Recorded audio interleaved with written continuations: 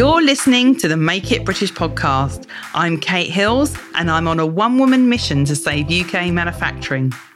In 2008, I gave up my 20-year career as a fashion buyer because I was disillusioned with how much was being sourced overseas, and I set out to uncover some of the amazing businesses that are still making in the UK. Since founding Make It British, I've discovered that there is not only still tons of manufacturing taking place in Britain, but that it's a thriving industry. I invite you to join me each week when I'll be chatting to inspiring British-made brands and UK manufacturers and offering advice to product-based businesses that make in the UK. So with no further ado, let's get on with the show.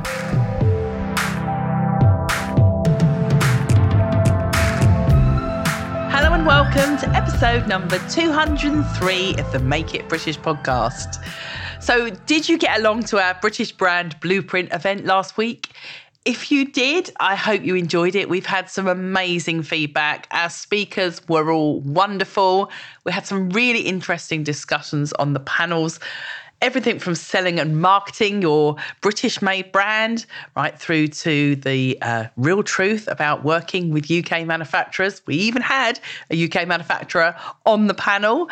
It was such good fun. If you didn't manage to catch the event, you can still go to makeitbritish.co.uk/BBB, and there you'll be able to find out how you can access the recordings. Okay, so now on to today's episode. I'd originally planned to bring you a solo show today, but you might be able to hear that my voice is still really oh God, can't even talk. My voice is still really croaky. Maybe because I was talking for 2 days solid at the event last week, or it might just be because everyone's under the weather right now, aren't they? I'm recording this in November 2021. Pretty much everyone I know is ill, me included.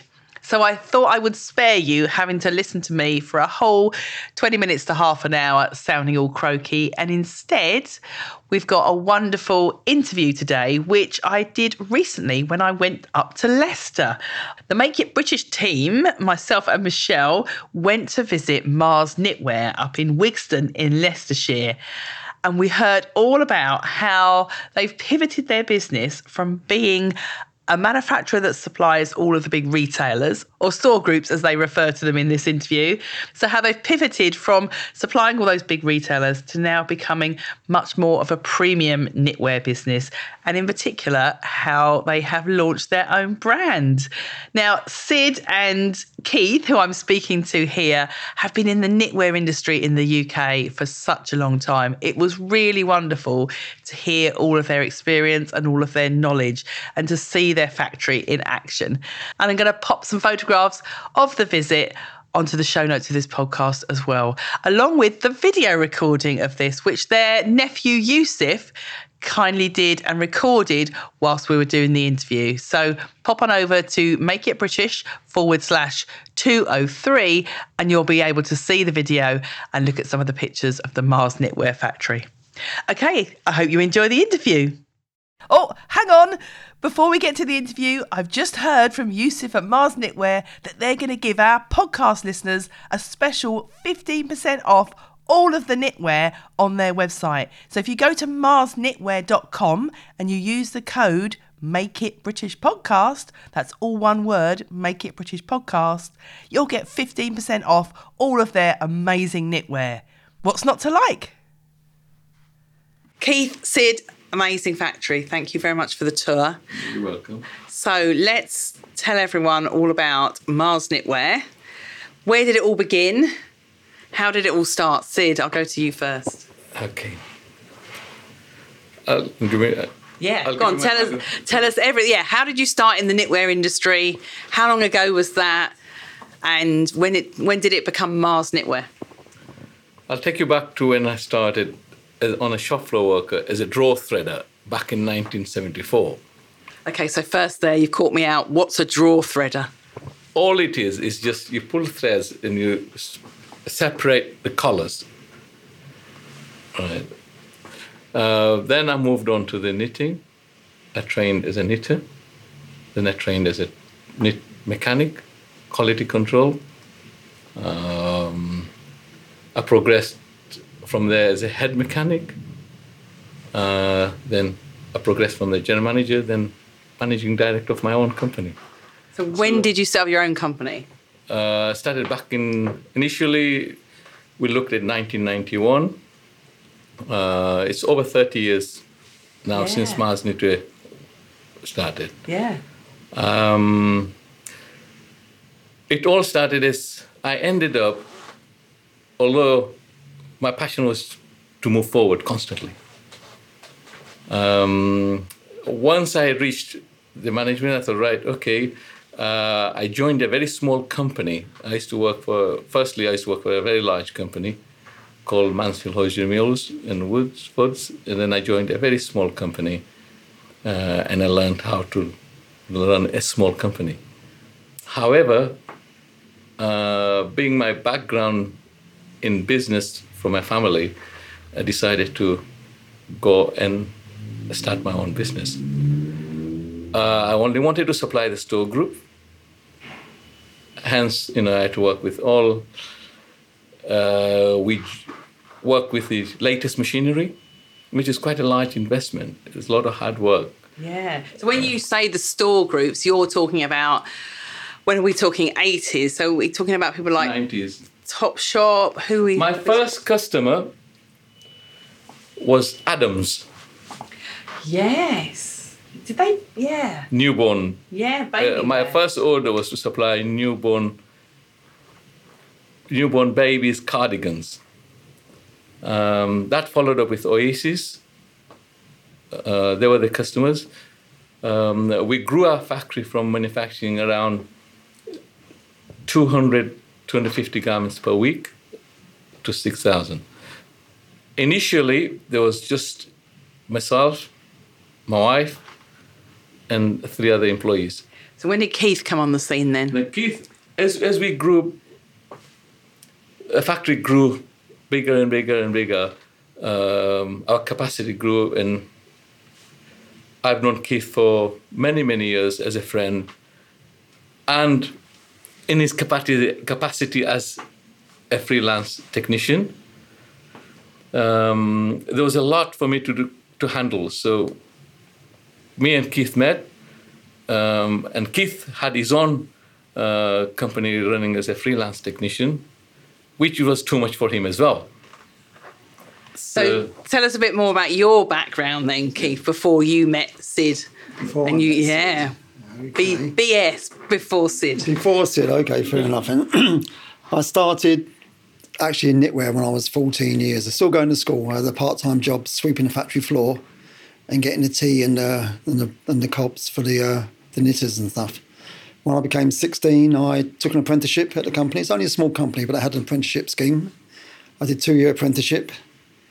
I moved from there to another company in London called Pastel Knitwear, very old established factory. And I worked there for 14 years, worked my way up to the factory manager. I started from there to another design company called Ross Joffrey. They used to have a design studio at the top of the King's Road. No. Jean-Charles Carini was the managing director there. They would do a lot of Japanese stuff and a lot of special knitwear for one-offs and stuff like this. And then after that, I got an offer to come to Leicester to work as a factory manager for a factory. An offer you couldn't refuse? Absolutely. Offer I couldn't refuse. Come to Leicester, yes, work in knitwear. Actually, it's quite strange. I came to Leicester for the interview, and it turns out the chap who's interviewing me lives 6 miles from me down in London. Oh, okay. Yeah, a bit of a strange thing. So it's another London company that moved up to Leicester. Yeah. I worked for them for about 8 years, and I decided I'd work for myself. So me and Sid had seen each other around town and stuff. I was a freelance.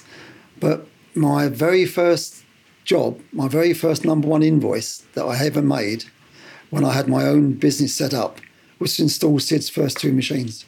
Brilliant. I love it. So it was meant to be then. It was meant to be from there. And I've worked for him for a long, long time on and off as freelance basis.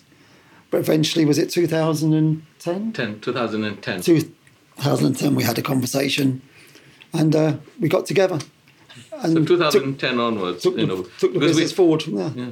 We moved our company forward where I could concentrate on sales, reacting swiftly to customers' demands, And that's what my survival was, on quick response. We are a very large supplier to Store Group. We were the only UK menswear knitwear supplier to Topman. Right. Okay. And That was we- in the 90s. That was in the 2000s. Okay. Right. Right? 2004, when the Christmas jumpers started, we were one of the very early starters on Christmas jumpers. But that's not the sort of product you're doing here that I've seen today, is it? So at what point did you decide to go more high end? And do you want to describe the type of knitwear you do at the moment? Towards 2014, 15, we found that Arcadia Group were importing more of the garments. All we became was a trial factory. So we would do the trials, and if they sold very well, especially if they sold a season, and they would move and import abroad. Yeah. Hence, in 2016, we decided, okay, now we're going to change. We're going to go into natural fiber, smaller quantities. Yes, there will be higher price because of the product we would be making, we manufacture. As it will leave a lot, it would lead to a lot of different processes to create a high-end garment. How was that? How did that go down with the rest of Leicester? Because there is generally seen that, maybe you go to Scotland for the high-end knitwear and then you'll go to Leicester for more kind of acrylic yarns and higher volume. How do your other knitwear manufacturers in Leicester, how did that go down? They see us totally different because we have always been leaders in our knitwear. I've always been, Keith has always, together as a team, we've always been leaders. We do things different. We are not, in simple words, we're not a sausage factory. We don't believe in vast volume. We believe in quality. We have passion. We are creators. We like to create new products. We don't like to copy. We're not copies. We're not followers. In other words. So and that's the passion that keeps us going, even at this so many years behind us. Now I was just going to say how long we've been doing it. I'm going to say over 40 years, but we'll leave it at that. But the main thing that has gone, what we are saying is, people talk about ethical audit, right? That's a bit People of a talk about buzzword. ethical audit. Yeah. Our factory was ethically audited over 16, 18 years ago, before even ethical audit existed in Leicester. We were ethical audit. Our first ethical audit was done for Debenhams many years ago. I did my time at Debenhams. Yes. Yeah. And that was because one of the companies that started ethical. As my background, the company I worked for, Mansfield Horsley Mills, were 99% of the production was supplied to Marks and Spencer. And they were totally ethical. So my factory, from the day I started my factory, we believed in ethical audit. When we supplied to Adams, the factory was ethically audited. So we are probably one of the very few companies that were ethically audited at very, very early stage. Because M&S, certainly when I started working there in the mid-90s, knitwear, you used to walk in their store and all the front of the store was knitwear. They always put knitwear first, didn't they? And they were known for quality knitwear.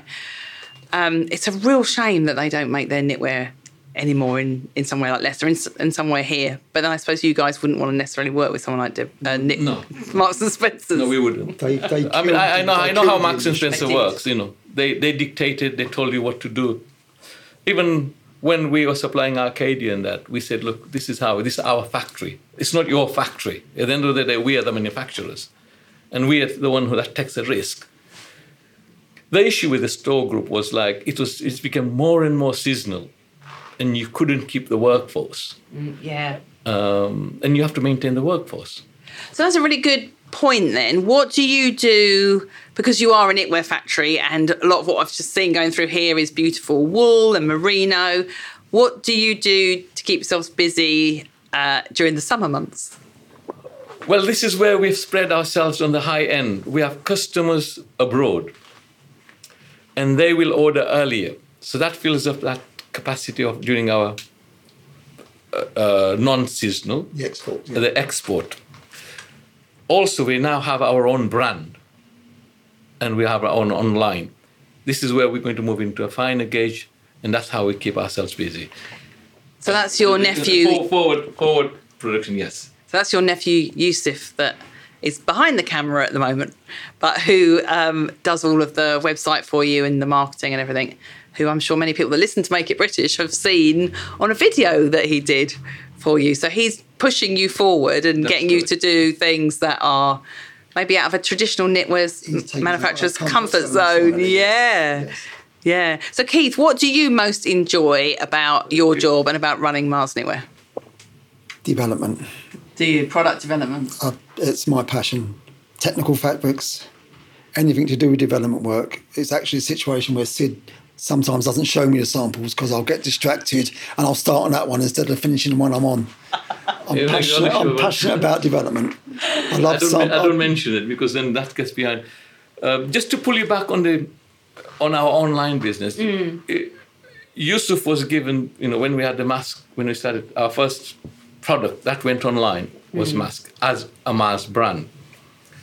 Yusuf had 10 days to have it online up and running. Really? Yes, 2 weeks. That's quite impressive. So we did it about a couple of weeks. We got the machines in a fortnight because we bought some machines for it and that. And Yusuf had the website ready for it. Amazing. And your website looks pretty slick, actually, for a manufacturer. I have actually done a podcast episode saying why every manufacturer should have a good website, because actually a lot of manufacturers don't. But you obviously now you've got your... So I didn't realise your own brand, you only started in 2020 then. Is that right? Yeah, with the new styles that you're doing. Wow. Though I don't know what you mean, country of origin, but... Yeah, but for the Mars knitwear brand, yeah. the Mars website, Yes, is only since 2020. 2020. It's been live in sales now, yeah. Yeah. Though we had our own Mars, but we were supplying the store groups and we were more B2B. We are now B2C. So how have you found that transition then as a manufacturer, going from just working for other customers and you being behind the scenes, being B2B, to now having to deal with customers? And, It's difficult, it's different, and it is difficult. In our trade, it's never easy. So, though it's difficult, you're dealing with customer response, you've got to respond because you're dealing with the B2C directly to the customer. And the customer sometimes doesn't understand.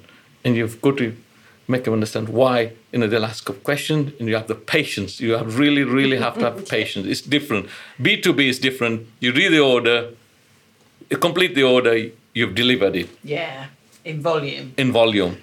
And it's different as well. In B2C, you're selling individual garments. Basically, it's a shop. But as a manufacturer yourself, it means that Keith can do the product development and then you can test it, put it on your website. And is that how you do it? Do you make a small quantity of samples first, get it on the website? Yes. We can make as a minimum what we need, a small stock, and put it on the website, or whatever. Yusuf knows what's happening in the marketing at the moment and what's hot and what's not, and he'll push us that way. You've got some really nice colours going through, especially for your new women's wear collection. Who chooses the colours, or is that dictated by the yarns that are available from the yarn suppliers that you go to? Yarns are available from the yarn suppliers, but also it's a trend. You keep an eye on what's happening and stuff like this. We don't sit on our hands doing nothing. We can see what's happening at the shows and stuff and see where the colours are going.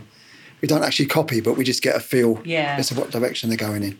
We are researching all the time. Constantly in our mind, we look at knitwear. We could say we drink, eat, and sleep knitwear. So as soon as we see a knitwear garment, we look, or even we say, right, what's the trend? Where do we go from here? And we are constantly looking at moving on, developing new styles. And it's in the market we're in, we have to constantly bring new styles, constantly. And what we are offering to the customers online is UK made, natural fiber, hard-wearing product, long-lasting, not a throwaway society. That's what I don't believe. I personally don't believe in a throwaway society. Yeah, we've had this conversation, haven't we, about recycled polyester yarn versus wool. Keith, as someone that works, has worked with the machines for so long, what you've obviously seen all different types of yarns and fibres come and go in terms of trends, and the latest one being the recycled polyester. What are your thoughts on that? Recycled yarns, I can see the reason for having recycled yarns. They're a very difficult thing to knit. Are they? Yes, especially where you've got recycled polyester, because all you're basically doing is making something, you recycle it, but it won't go anywhere after that. Yeah. It won't compost down, it's still plastic, you're just moving it for a bit. The problem is still there, where with wool, if it gets thrown away and destroyed, it can be composted down. It will go back to where it came from, so to speak. So what do you say to people that say, oh, but wool's a bit itchy? Depends. A lot of our garments, we find with some of the British wool, people will say it's a bit itchy, and we do recommend softness and things, but some wools are itchy. If you wear them next to the skin, they will be a bit itchy. But our soft lambs wool and our super softs are beautiful. You can wear them right next to your skin. I had a good old feel of everything that was out there. There was nothing that all felt beautifully soft. But you've got a secret finishing process, haven't you? We do, which I wasn't allowed to film. Which is secret, so that stays secret, I'm afraid. There's no lips are sealed on that one. Sorry. The main thing with wool, what you could remember is there's two types of wools. There's the British wool, which gives you natural fibre. It's natural anyway, but British wool is worsted, spun. It can, although you feel it is harsh, but it's more for walking outdoor. Yeah. Right? And you can layer it. And those garments, the sort of garments you would have to take into account is make sure you make something that you can overlay. So there's something you can wear underneath. We have customers in Scotland. We offer them the normal merino wool. It's a lot more softer. It's still the same irons, but they don't like it because they prefer the natural British wool. Now, the British wool, we can say to you, it comes from the Suffolk breed wool. Oh, okay. The wool we use comes from the Suffolk breed sheep. Yeah, so you can trace it right back. Yeah, to Suffolk sheep, yeah. So that's what... It's all about provenance these days, definitely. So what are your plans for Mars Knitwear for the future then? Who shall I ask first? Keith, what are your plans in terms of product development? Sid's like, oh no, more samples. No. Product development is continuous. It's not a case of I can't say what we're actually developing at the moment, but it's just a continuous process for us. It never stops. Every day I'm doing some form of development or something for the sizing on the machines and things. So it's just an ongoing battle. And who does all of your kind of wearer trials in terms of how do you test things out?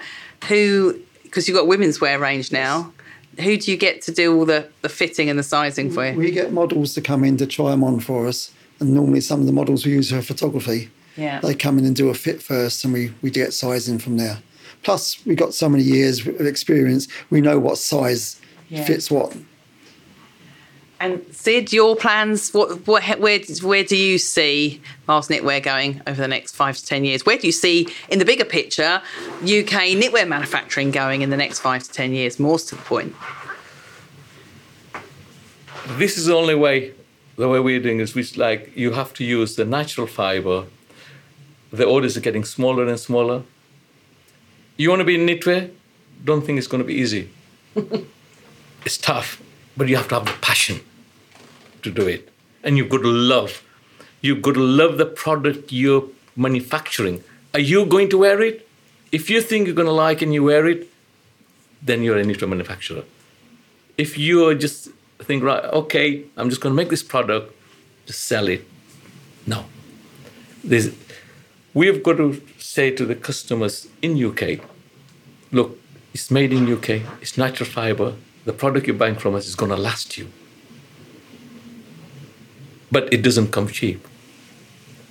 Because it's an obvious reason. Our wages are higher. The development costs are higher. The yarn costs are higher. Yeah. So the product itself is not a cheap throwaway product.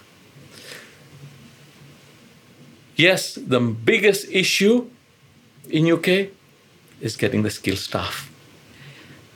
Yeah, I was going to ask you about that because you've got quite a lot of linking machines out there, haven't you? And that in particular. And this is where we're going to now move. We have got linking machines. We are moving our production, not abroad, we are moving in-house, but to minimize the knitting. Yeah. But the linkers that we do have at the moment, we have trained here. We managed to get a very experienced lady who has done years and years of linking, and she came and trained our girls for us and boys. Brilliant. I love it. So there's, both. And are they younger than your average linker? No. Right. It is difficult to get young people interested in coming into a factory, especially in Leicester. If they do have a little bit of a bad reputation. I don't know. I mean, we've just been to another factory this morning, and they have actually got someone that's just graduated this summer. So maybe you should try out the local colleges and see. I think things are changing over the last few years in terms of young people, especially with the sort of quality of product that you're producing here. You see, when you say a younger graduate, that may be as a designer, because I employed a young graduates, yes. They've been designers, but they must be mostly be designers, which is a high-end job again. I'm talking about the shop floor worker like linkers, lock stitches, overlocks, cup seamers, knitters. That's where the shortage is. You cannot get a young, born and bred UK young person to come and work in those fields. Yes, we are offering training. We are offering a reasonable salary, a good reasonable salary, but linking, they won't. Why do you think that is? Because you've both said that you both started your careers working on the shop floor. Why do you think that the young people can't see the potential in where it could go, that they one day could have their own factory? Well, the thing is, in our time, when we started on the shop floor, there was no such thing as call centres. Right? Why would you work in a call centre rather than a knitwear factory? That's the mentality of a young person today. Because people, when I dealt with Topman, I had young buyers, very young. Yeah. I had assistants, BAAs and BACs, like assistants. And I always used to invite them to come to the factory and say, come and see how a garment is manufactured. And they all were surprised how much skill is required to manufacture a garment. Because as you see, if you think, it's a jumper, what do? Take a bit of fabric, cut it, sew it together, and put it and sell it. At the moment, we knit shaped garments, which have got to be knitted to size. When it's put together, you've got to match the sleeves, make sure the quality, make sure the stitches are correct when even linking. So it's quite a skilled job, a skilled operation. And I always invite anyone to see if they want to come and see a knitwear factory and how much work that's involved to manufacture a knitwear garment. Brilliant. So that's a good one to end on. Is that a call to, if anyone wants to come and visit, then they can come to Mars Knitwear and see where all the magic happens? Yes. Yes, they can write Definitely. to us. Yes. Brilliant. Contact us. We love it. Total factory transparency. Guys, you've been amazing. And thank you, Yusuf, for arranging this little visit today. Incredible. Really enjoyed my tour of Mars Knitwear and meeting you chaps. And I'll definitely be up again soon. Thank you very much. Thank you. Bye.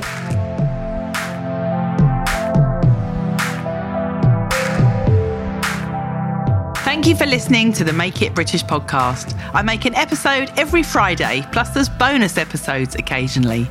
Many of the interviews that you hear on Series 4 of this podcast are also available to watch on our YouTube channel. You can find it by going to youtube.com/Make It British LTD. That's Make It British with the letters LTD. Bye-bye.